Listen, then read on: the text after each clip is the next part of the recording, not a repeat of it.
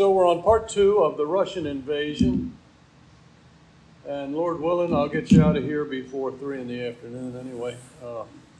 There's a lot of scripture, and I probably put too much up.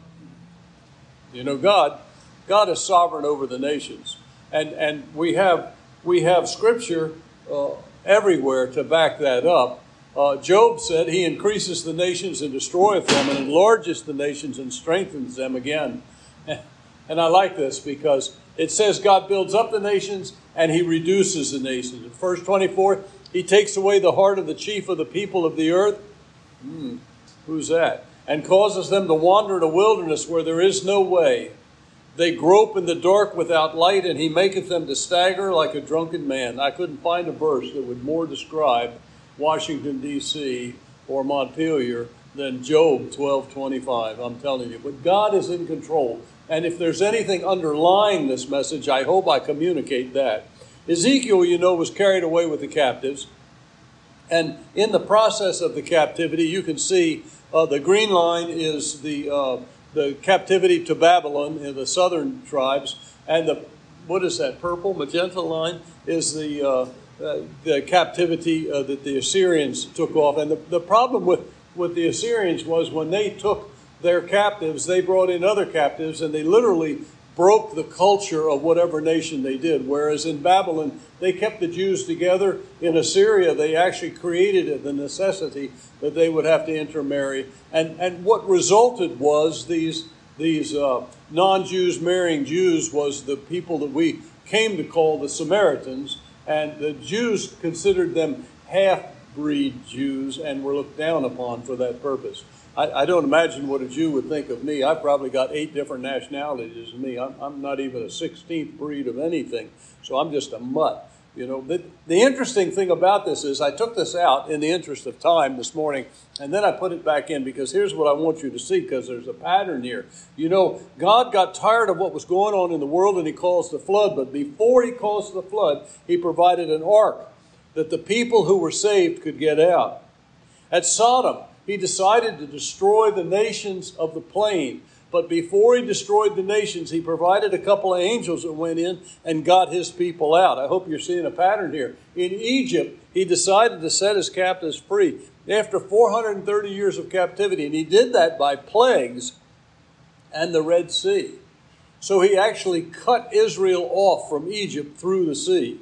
In Babylon, he carried the people away in chains. And when you look at this map, I don't remember the mileage now, but for somehow in the back of my mind, I think it was 1,000 miles they had to walk.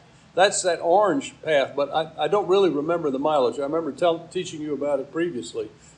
He took them away in chains, but he returned them through King Cyrus, and they came back.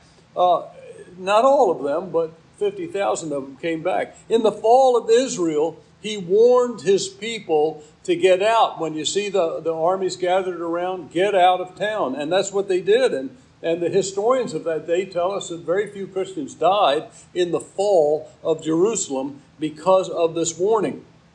When it was time for his people to return from the nations, he, through World War II and through the man who sought to destroy Israel, managed to bring Israel back as a nation in 1948. Now, the next time, I'm confident, I'd say 95% confident, that he's going to rapture us out before it gets too bad. I'm not exactly sure what too bad is, though, but before it gets too bad, we have the promise that he's going to take us out of here. And I think you can see a pattern here that before judgment falls, before God's judgment falls, he takes his people out to safety. And that's the promise. So no matter what's going on right now in Europe, no matter what happens with Russia, and I don't believe this invasion in Ezekiel is the Russian invasion that's happening right now, but I do believe that the Russian invasion that's happening right now is setting the stage for the invasion of this. Now, I don't know whether he's going to get whipped and go back and build up his army and get very angry and come back again, or if God is just going to turn him, and that's what the scripture says. So this is Psalm. He maketh wars to cease unto the end of the earth. He breaketh the bow and cutteth the spear in sunder. We're going to see that in this prophecy. He burneth the chariot with fire. Be still and know that I am God. I will be exalted among the heathen. I will be exalted in the earth. The Lord of hosts is with us. The God of Jacob is our refuge. Selah. Think on these things, David said. To the invading nations, this is all backup. We're catching up with where we were last week. To the invading nation, God said this. Gog, you'll recall, is the leader. Magog is the people or the country. And thus saith the Lord God, behold, I am against thee, O Gog, the chief prince of Meshach and Tubal, which we think is Moscow and Tobolsk. How do you say that city? Anyone know? Tobolsk? Say it louder. Say it. Tubal? I don't know. Oh, no, I don't mean the Tubal. I'm talking about the city that's a modern-day city. Tobolsk? I can't say it.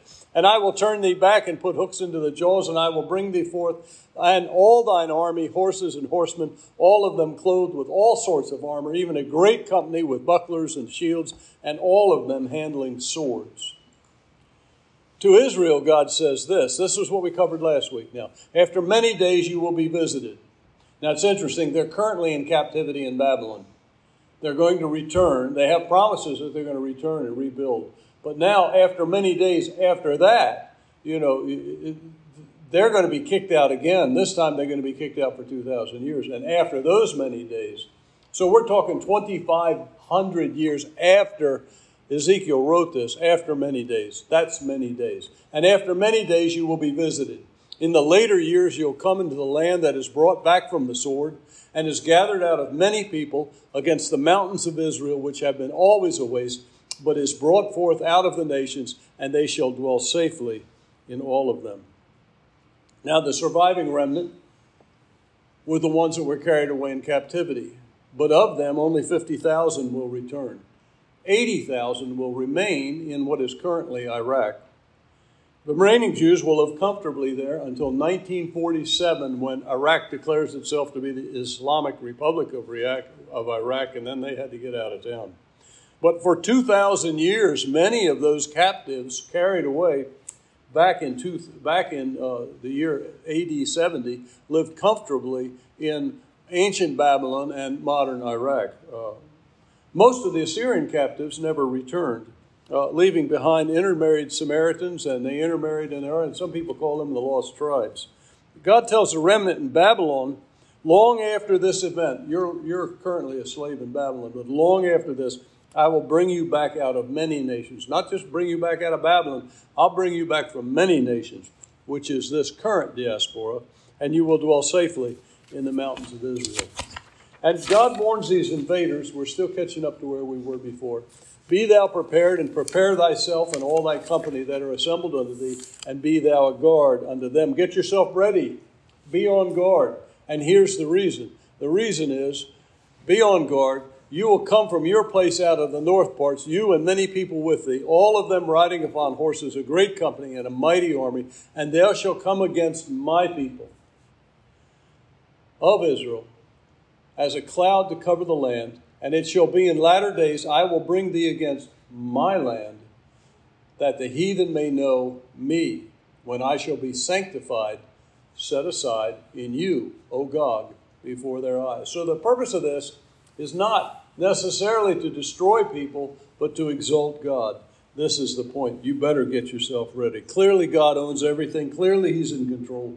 But he particularly considers Israel to be his home, his land, and the people of Israel to be his people. And it shall come to pass, at the same time when Gog shall come against the land of Israel, said the Lord God, that my fury shall come up in my face, for in my jealousy and in the fire of my wrath have I spoken it. Does God ever get angry? The answer is yes. He does get angry. And when he sees those armies approaching to destroy his people, it's going to make him furious. You bet he gets angry. I can't imagine what he thinks about a country that murders 50 million of our unborn. I can't imagine what he thinks of the laws that are currently being passed in our country. I can't imagine what he thinks of what's going on in America today or in the rest of the world, but I can't believe anything but anger will describe how he feels about what's going on. Surely in that day there shall be a great shaking of the land of Israel. Now, see, in his anger, God is going to move against this mighty army. And he said, in my jealousy, there will be a great shaking in the land of Israel, so that the fishes of the sea and the fowls of the heaven and the beasts of the earth and all men that are upon the face of the earth. Is this hyperbole or is this literal? Is this saying it's going to be so bad it's going to scare everyone to death? And does he mean everyone, or does he just mean a lot of people? I don't know. But for God to be saying these words, it's a little scary. Even the fish are going to be shaken. The beasts of the field and the creepy things that creep upon the earth. All men that are upon the face of the earth will shake at my presence, and the mountains shall be thrown down, and the steep places shall fall, and every wall shall fall to the ground. Now, is this a natural earthquake, or is this a nuclear exchange? You can pretty much take your pick. I don't know what's going to happen. We don't know what's going to happen. Is this going to be supernatural, or is this going to be natural? We don't know. If it's an earthquake, it's a really bad one, because it's going to be in Israel, but it's going to shake all the way over to our side of the earth. So it's going to be a pretty serious earthquake. If we're to take this literally, if this is hyperbole, it can be interpreted to be saying this is going to be a very, very bad earthquake. But if it's literal, that the whole earth will be aware of it, it is a very, very, very, very bad earthquake. Or it's a worldwide, the first worldwide nuclear exchange, which it could very well be. Whatever this is, possibly supernatural, possibly nuclear, it's going to get the world's attention. And I believe that this event in Ezekiel chapter 38 and verse 20 is going to be the event that scares everyone enough that they're going to start listening to some new world leader who's going to come in with a promise of peace. It will be that promise of peace that Israel will sign a 7-year contract with. And in that 7-year contract, they will be able to dwell in their land, and they will be able to safely dwell in their land, at least until the midpoint of that 7 years, which we know to be the beginning of the Great Tribulation. Meanwhile, these armies are marching towards Israel. And I will call for a sword against throughout all my mountains, and saith the Lord God, every man, I have a map of this, a topographical map, you'll see why he's saying this. Through all my mountains, saith the Lord God, and every sword shall be against his brother. So like what happened in 2 Chronicles chapter 20, God, in the midst of all this chaos and dust and confusion and earthquake, is going to confuse the communications in the army to a point where they're going to begin attacking one another. They're going to be confused, and they're going to begin to tear each other apart. More than that, he said, and I will plead against him with pestilence and with blood, and will rain upon him, and upon his bands, and upon the many peoples that are with him, in an overflowing rain and great hailstones, fire and brimstone. Sounds awful, doesn't it? Every man's sword against his brother. In the midst of all this chaos and dust, God will bring a pestilence and with blood. Sounds like hemorrhagic fever to me. Overflowing rain. Now, when you see the topography, how much farther down is my map? I don't see it yet. You'll see that this valley is hemmed in on both sides with mountains, and it drains towards what we call the Dead Sea. They call it the Red Sea. It drains toward the Dead Sea. So if they get a lot of rain in those parts, and you have an army with all that equipment, you can imagine the mud they're going to be stuck in. Overflowing rain, bogged down in torrential rains and mud in that valley. Great hailstones, fire and brimstone. Is this supernatural? Probably, but I don't know. That's what he did at Sodom. Great hailstones, fire and brimstone. Brimstone is molten rock. Fire is fire, and hailstones are just hailstones big enough to kill you. So it sounds like a bad place to be. So if somebody says, hey, you want to go over, we're going to join Russia and attack Israel, probably ought to say, no, I don't think I'm interested in that. Thus will I magnify myself and sanctify myself, and I will be known in the eyes of many nations, and they shall know that I am the Lord. The world will see this event, and will understand some things about God. And this, I think, is going to be a sort of a dividing point. People are going to choose to believe in the one true God. They're going to see this as a challenge, and other people are going to see this as being something man against man, and it'll begin to divide us even more than we're already divided. But the nations will know when they're turning their back on God. And I will turn thee back That means, now he said he would turn thee in the beginning. I think he turned them to come to Israel the first time. And this time, I'm going to turn you back. I'm going to send you home. I'm going to send you back to where you came from, O Gog, with all your armies. But I'm going to leave a sixth of you alive, and will cause thee to come upon from the north parts, and I will bring thee upon the mountains of Israel. I will send you back home, but 83% of you will be left dead on the battlefield. We don't know how big this army is, but it's a massive army, because after this comes the cleanup. And I will smite the bow out of thy left hand, and cause thy right arrows to fall out of thy right hand. Thou shalt fall on the mountains of Israel, thou and all thy bands, and the people that is with thee. I will give thee to the ravenous birds of every sort, and to the beasts of the field to be devoured. You will fall upon the open field, for I have spoken it, saith the Lord. And I will send fire on Magog, and among them that dwell carelessly in the isles, and they shall know that I am the Lord. Chuck Missler makes a sort of a tongue-in-cheek joke about this. You know, oftentimes they say the United States is not mentioned in Scripture, especially in prophetic Scripture. And some people see a reference to the Isles as a reference to the United States. It could be the islands surrounding the Mediterranean. It could be Britannia, Britain. It could be any number of islands in that area known at that time, even in Ezekiel's day.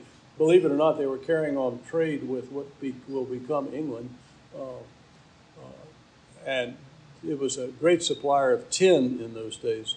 So it could mean those islands, but there's also many people have speculated that these isles are the United States. And what it sounds like is even though these islands, whoever these islands are, they will be involved in whatever happens in this Israel, in this little tiny, this valley in Israel. And if it does include the United States, what it would be is what I believe would be a limited worldwide nuclear exchange, which I believe will set the stage for the rise of Antichrist to world power.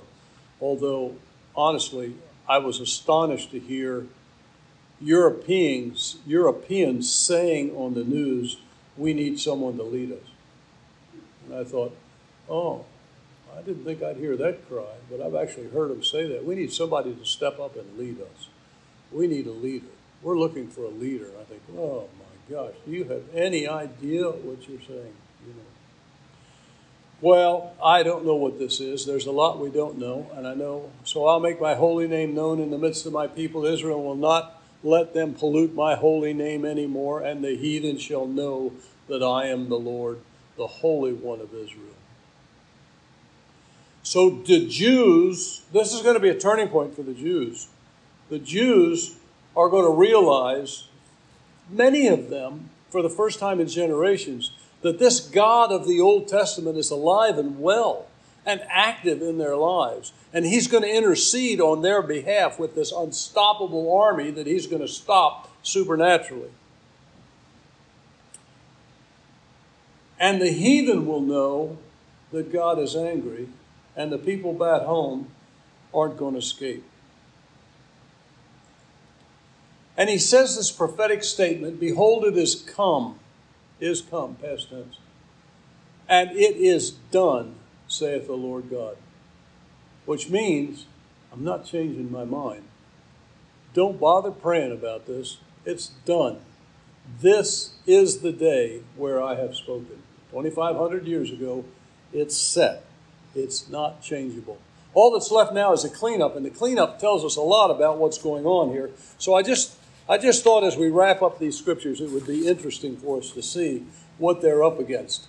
All that's left, first of all, is a massive cleanup. We don't know how big this army is. We have an idea that Putin went into the Ukraine with 175 to 190,000 men and all that equipment. And they were able to stop it. He won't make this mistake again. So we're talking, in my mind, at least 500,000 to 1 million people here. And all they that dwell in the city of Israel shall go forth and shall set on fire and burn the weapons, both the shields and the bucklers and the bows and the arrows and the handstaves and the spears, and they shall burn them with fire for 7 years. Now, you could argue that they're not going to be carrying wooden spears and wooden arrows and wooden bows, but they will be carrying munitions that do burn.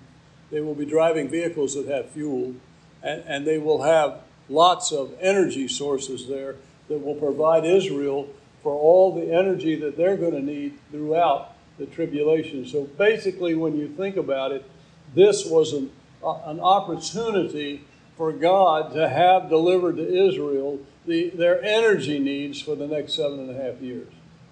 So they'll be able to take the fuels and the munitions, and they'll be able to burn it. So they shall take no wood out of the field, neither cut down any of the forests, for they shall burn the weapons with fire, and they shall spoil those that spoiled them, and rob those that robbed them, saith the Lord.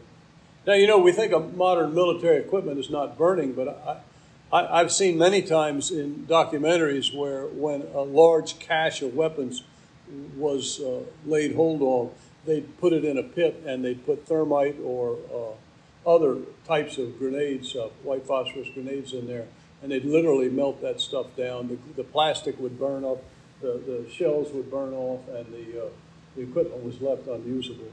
So I don't think it would be, I don't think that modern weaponry is catching God by surprise, but I don't think it would have been of any value for God when he gave Ezekiel this prophecy to start describing rifles and shotguns and cannons and tanks and helicopters. I think that would have been very confusing in the day that this was written, and I don't think it was necessary. I think we can realize that these weapons have been upgraded some in the last 3,000 years. And it shall come to pass in that day that I will give unto Gog a place there of graves in Israel, in the valley of the passengers. Passengers there means travelers. That's a valley that people often traveled through. On the east of the sea. So it's talking about the Dead Sea or the Red Sea.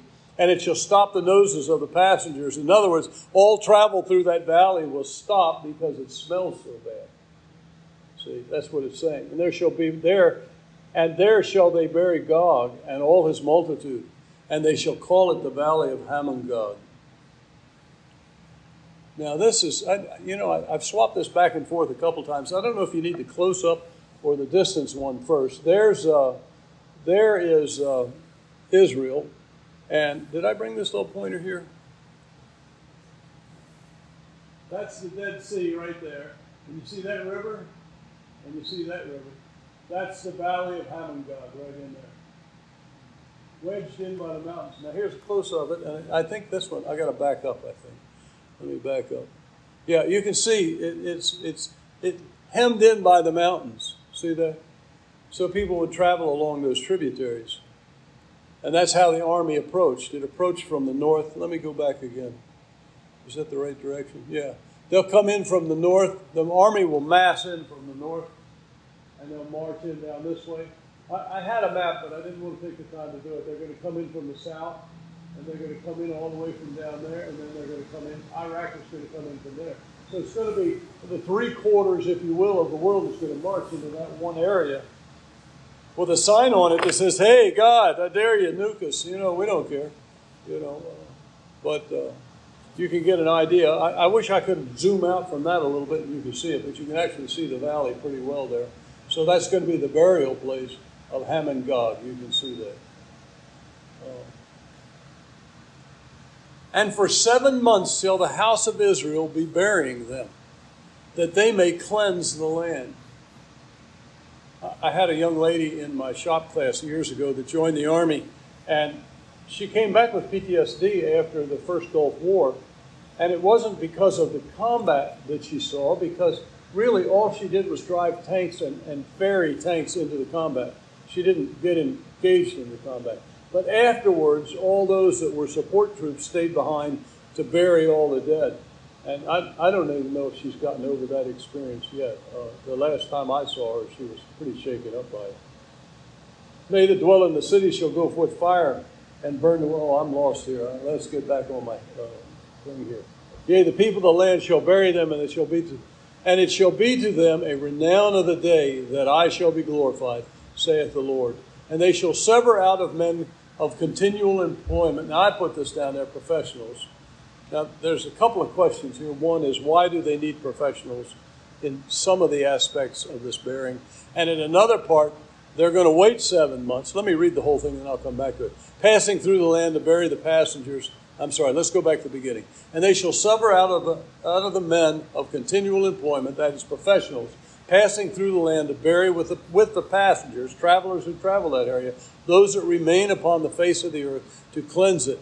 After the end of 7 months, they shall search. So on some of them, the townspeople are going to be able to go out and bury lots of them, but on others, they're going to have to wait 7 months for some reason.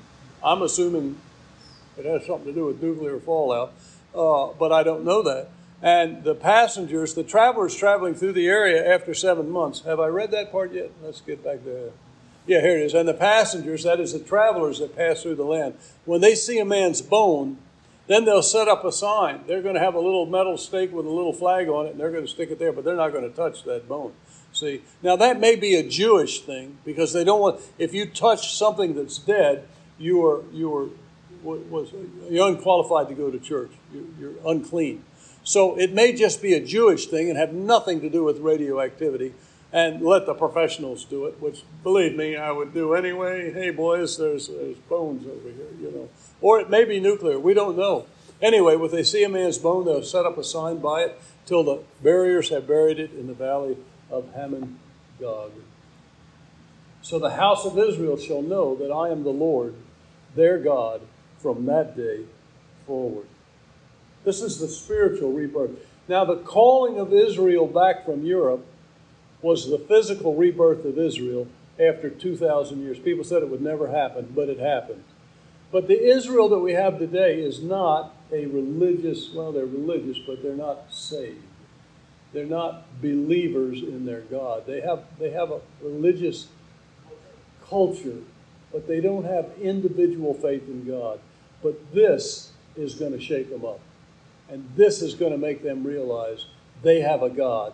And somewhere between now and the second coming, they're going to realize that Jesus was their Messiah, and they killed him, and they're going to ask him to forgive them. When they ask him to forgive them, they're probably going to be in hiding by then at the end of the tribulation. When they do, they're going to invite him back. And that's what Jesus said. You will not see me henceforth until you shall say, blessed is he that comes in the name of the Lord. In other words, Israel has to invite him back, or he's not coming back. So this is the turning point spiritually for them. And the heathen shall know that the house of Israel went into captivity for their iniquity. It wasn't because Nebuchadnezzar got in his head that he needed slaves. It wasn't because the Assyrian king was angry with Assyria. It wasn't because the Jewish kings did wrong. It was because God sent them in captivity because they trespassed against me. Therefore hid my face from them and gave them into the hand of their enemies, so that they fell. So fell they all by the sword. Boy, that's an awkward sentence to read. So fell they all by the sword. That's why they were killed. They were killed because they turned their back on God and they trespassed against him. They're going to know it, and the world's going to know it, that there's a God in heaven. When I have brought them again from the people and gathered them out of their enemies' lands, and I am sanctified in them the sight of many nations, then shall they know that I am the Lord their God. Amazing to think this was written while they were captives in Babylon. You know how much history has happened since then, which caused them to be led into captivity among the heathen? But I have gathered them on their own land, and have left none of them any more there. Neither will I hide my face any more from them. You see that sentence? I underlined it and enlarged it so you wouldn't miss it. In other words, all these problems are past. So we're moving now, in this sentence, we're moving into what we call the millennium, where God is going to live with them. They're not going to turn their back on him, and he's not going to turn their back on them. They are going to be his people from then on. Is there a future for Israel? You bet there is. And their future is with God in the millennium. For I have poured out my spirit upon the house of Israel, saith the Lord. Now, you know, all these things tend to make us nervous, and I don't think Linda got this far in reading that Matthew passage, but I got this when we were watching the movie Friday night. I was thinking about, you know, how Richard Wurmbrand, as he saw the Nazis getting more and more control in Romania, went through the Bible to get out every verse that would tell him not to be afraid, you know. And he said to us, well, he wrote them down on, you'd say 3x5 cards, but they looked more like 5x7 cards. He wrote them down so he could memorize them. You know, he said, you know, as he was thinking about the Nazis coming into Germany, he's like, I think I'm going to need these verses. You know, don't be afraid. Fear not them which kill the body, Jesus said, but are not able to kill the soul. If you want to be afraid of something, fear him which is able to destroy both soul and body in hell. Don't be afraid of what the world can do to you, Jesus said. Don't be afraid to die, because in dying you will live. Are not 2 sparrows sold for a farthing? And one of them shall not fall on the ground without your Father. What a promise. If the sparrows are kept by the promise of God, so are we. But the very hairs of your head are all numbered. Fear ye not, therefore, ye are of more value than many sparrows. Father, thank you for this time together and this opportunity to look into your word. Thank you for Ezekiel penning these words 2,500 years ago as a slave, a prisoner in Babylon, yet giving his people and our people hope for eternity. Father, my hope is that everyone has found it in their hearts to confess their sins and call on your Son Jesus to save them, that when that day comes, we will be in your presence. I pray this in Jesus' name. Amen.